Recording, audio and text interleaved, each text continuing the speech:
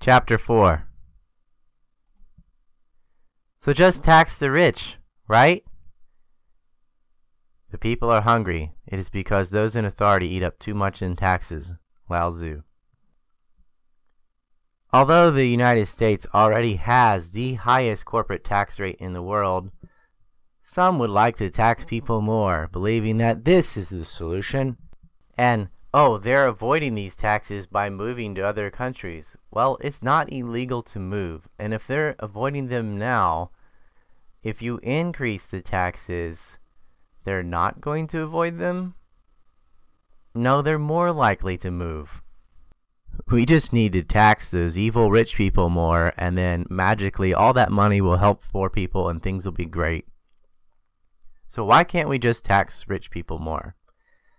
Sadly, the belief that the tax money will somehow be automatically graciously redistributed to the poor is a myth. The government spends over half of the discretionary taxes it receives on the military, and of that, most of it goes to shiny new war toys, not the salaries of the soldiers. As long as the U.S. government continues to waste hundreds of billions of dollars on wars and occupations, not to mention spend more on its military than Russia, China, India, Germany, Japan, France, and the United Kingdom combined, taxing people more won't solve a thing. All it will accomplish is to make the next war we engage in larger and more expensive. Before we can enact any new taxes or tax increases, we must first embrace a healthy dose of reality and enact some spending cuts. Every time the government complains about the budget deficit or national debt, we should all respond by demanding some appropriate cuts in defense spending. And let's be totally clear, what the government prefers to label as defense is in reality offense. If bombing cities is defense, then what the heck is offense? The barbaric actions of both the military and the Central Intelligence Agency so far have served only to encourage rather than discourage the violent reactions of countries with which we engage. If someone blew up an American town, how would we react? Check your exceptionalism. Yet, every time Congress whines about the need to raise the debt ceiling, they pretend like the only other options are to cut social programs or raise taxes. It's all hogwash used to hide the untouchable mass military pork. While they are audacious enough to evoke the name of our troops to justify more military spending, the reality is that the troops are not seeing any of the money either. Contracts are going out to weapons manufacturers to build new military vehicles for the troops, which have been discovered to be incredibly unsafe. They waste trillions in these programs. Some of the new war toys don't even work at all because they're designed around what all has the most expensive components rather than what is the most combat effective. So when our congressmen cry that they don't have enough money to cover our domestic needs, it falls on the public to step up and demand an end to the pointless wars, bloated military budget, and highly immoral, costly activities of our intelligence and security agencies. Whenever the government throws up a scare tactic, it is up to us to have the presence of mind to see through it. Governments love a good crisis. As President Obama's former White House Chief of Staff, Rahm Emanuel, stated, "You never want a serious crisis to go to waste, and what I mean by that is an opportunity to do things you think you could not do before." One can only stand in awe at the three-letter network's coined fiscal cliff fiasco of 2012 and 13. The government alleges to have saved us from this fiscal cliff crisis, a rescue it accomplished through the creation of all new methods of legalized theft. The fact is, the crisis was a self-inflicted one, brought about through reckless overspending, mostly on murdering foreigners, and hidden behind the disastrous rubric of the War on Terror. The other giant sinkhole remains the U.S.'s government policy of selective corporate welfare, which has been presented to the public as a necessary step to be taken to avoid a crisis. Our government spends an incredible amount of money helping the public afford things that the government itself helped make unaffordable to begin with. However, there is a camp out there that is blind to all of this. They do not blame the government for wasting money, but the wealthy for not paying enough taxes. If only we taxed rich people more, everything would be fine and rainbows would shoot out of the mailboxes, they claim. If I had a dime for every time I heard someone blame the entire economic depression on the Bush-era tax cuts, I could afford to make Warren Buffett my butler. And for the sake of historical accuracy, it was President Obama who made the Bush tax cuts permanent, so we ought to be calling them the Obama cuts now. So how can taking money away from the producers and employers and giving it to the totally honest, benevolent, peace-loving leaders in Washington be bad for the economy? The problem is there aren't any honest, benevolent, peace-loving leaders in Washington, just the usual crowd of dishonest, malevolent, warmongering yes-men. They don't lift a finger to redistribute wealth to help the poor. And the social programs we do have are subsidizing failure. If you're going to pay people more to have a broken home, you will end up with more single mothers. If you're going to pay schools more when they fail, you're going to end up with lots of failure. They're incentivizing failure. What they do now is they take money away from the average citizen and hand it over to Wall Street, so speculators might better engage in fraud, and they hand it to the Pentagon, so they might better engage in mass murder. Considering where our tax money actually ends up, why in the world would you want the government to have more of it? As it is, our existing social welfare suffers from the age-old problem where the majority of the money allotted winds up being eaten up by the administrative fees of the middlemen. This is not something you have to speculate about or guess upon. They've had many decades of these social welfare programs and all these promises. Oh, give it time, give it time. It has been given time. Show me one success story. They are failures. Welfare has decimated the poor. It has made things worse for minorities, for women, for all the special status welfare that has been divvied out. It has done the opposite of what they intended, unless you believe that is what they really intended. If implemented correctly, welfare for the impoverished is a good thing, not only because it's the ethical thing to do, but also because it's the best economic policy. It's better to help people in need than to force them to help themselves by any means, up to and including crime. Poverty is the #1 cause of violent crime. That is not to say that giving people money to keep them from turning to desperate solutions is the best long-term solution either. There will always be a division between those satisfied to live as freeloaders and those who want to work. Why work a minimum wage job if you can make the same amount of money collecting welfare and enjoying copious amounts of leisure time? Most people not only wouldn't, they don't, making reliable employees hard to find. An obvious solution would be to pay more than the minimum wage requires.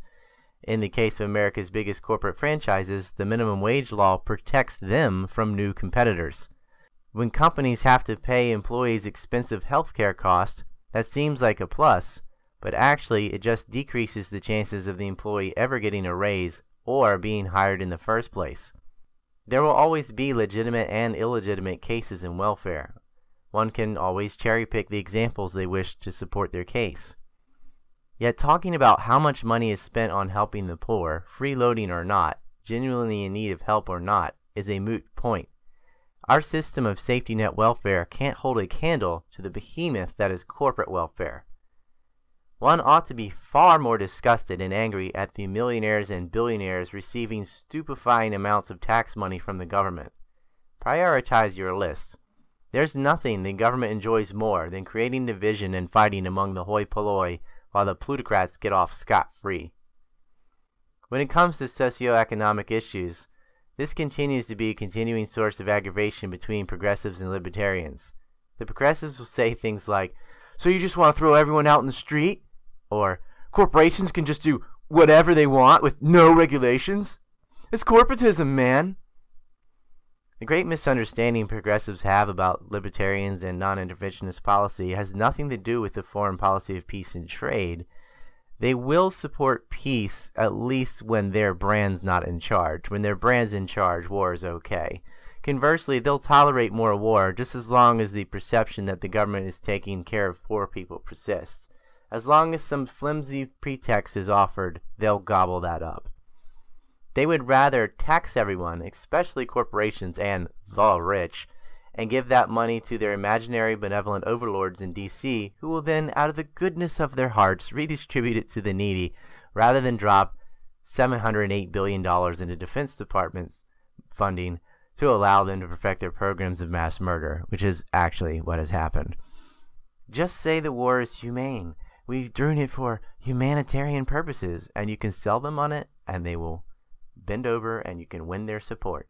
Likewise, all you have to do is just say that foreign and domestic aid is helping the poor, and they will believe you without looking at what's actually happening. What the majority of progressives do not understand is that corporatism exists because of government, not in spite of it. Where do corporate welfare and bailouts come from? They come from the government. It comes from defense contracts, or it might be a direct bailout. Without the government and the Fed, you can't have either one. They are the enabler in this relationship. The only way the government can create jobs is by taking resources away from the private sector, which ironically means fewer jobs remaining in the private sector. To encourage true wealth sharing, perhaps the government ought to offer a tax cut for those with higher payrolls. Instead, we have the opposite situation where the payroll tax just makes less money available for employees and businesses, and yet more for the government. The payroll tax is specifically attacking the poor. However, when you bring up this topic of tax cuts for businesses, you will find a significant portion of the working class is ideologically opposed to them, as they work under the belief that all businesses are greedy and want to avoid paying taxes because of greed.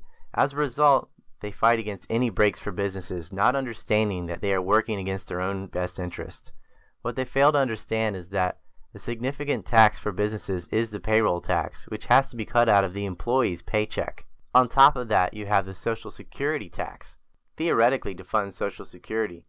The London School of Economics was quoted as saying, "The payroll tax cut, which was in place during all of 2011 and 2012, reduced Social Security and Medicare taxes withheld from workers' paychecks by 2%.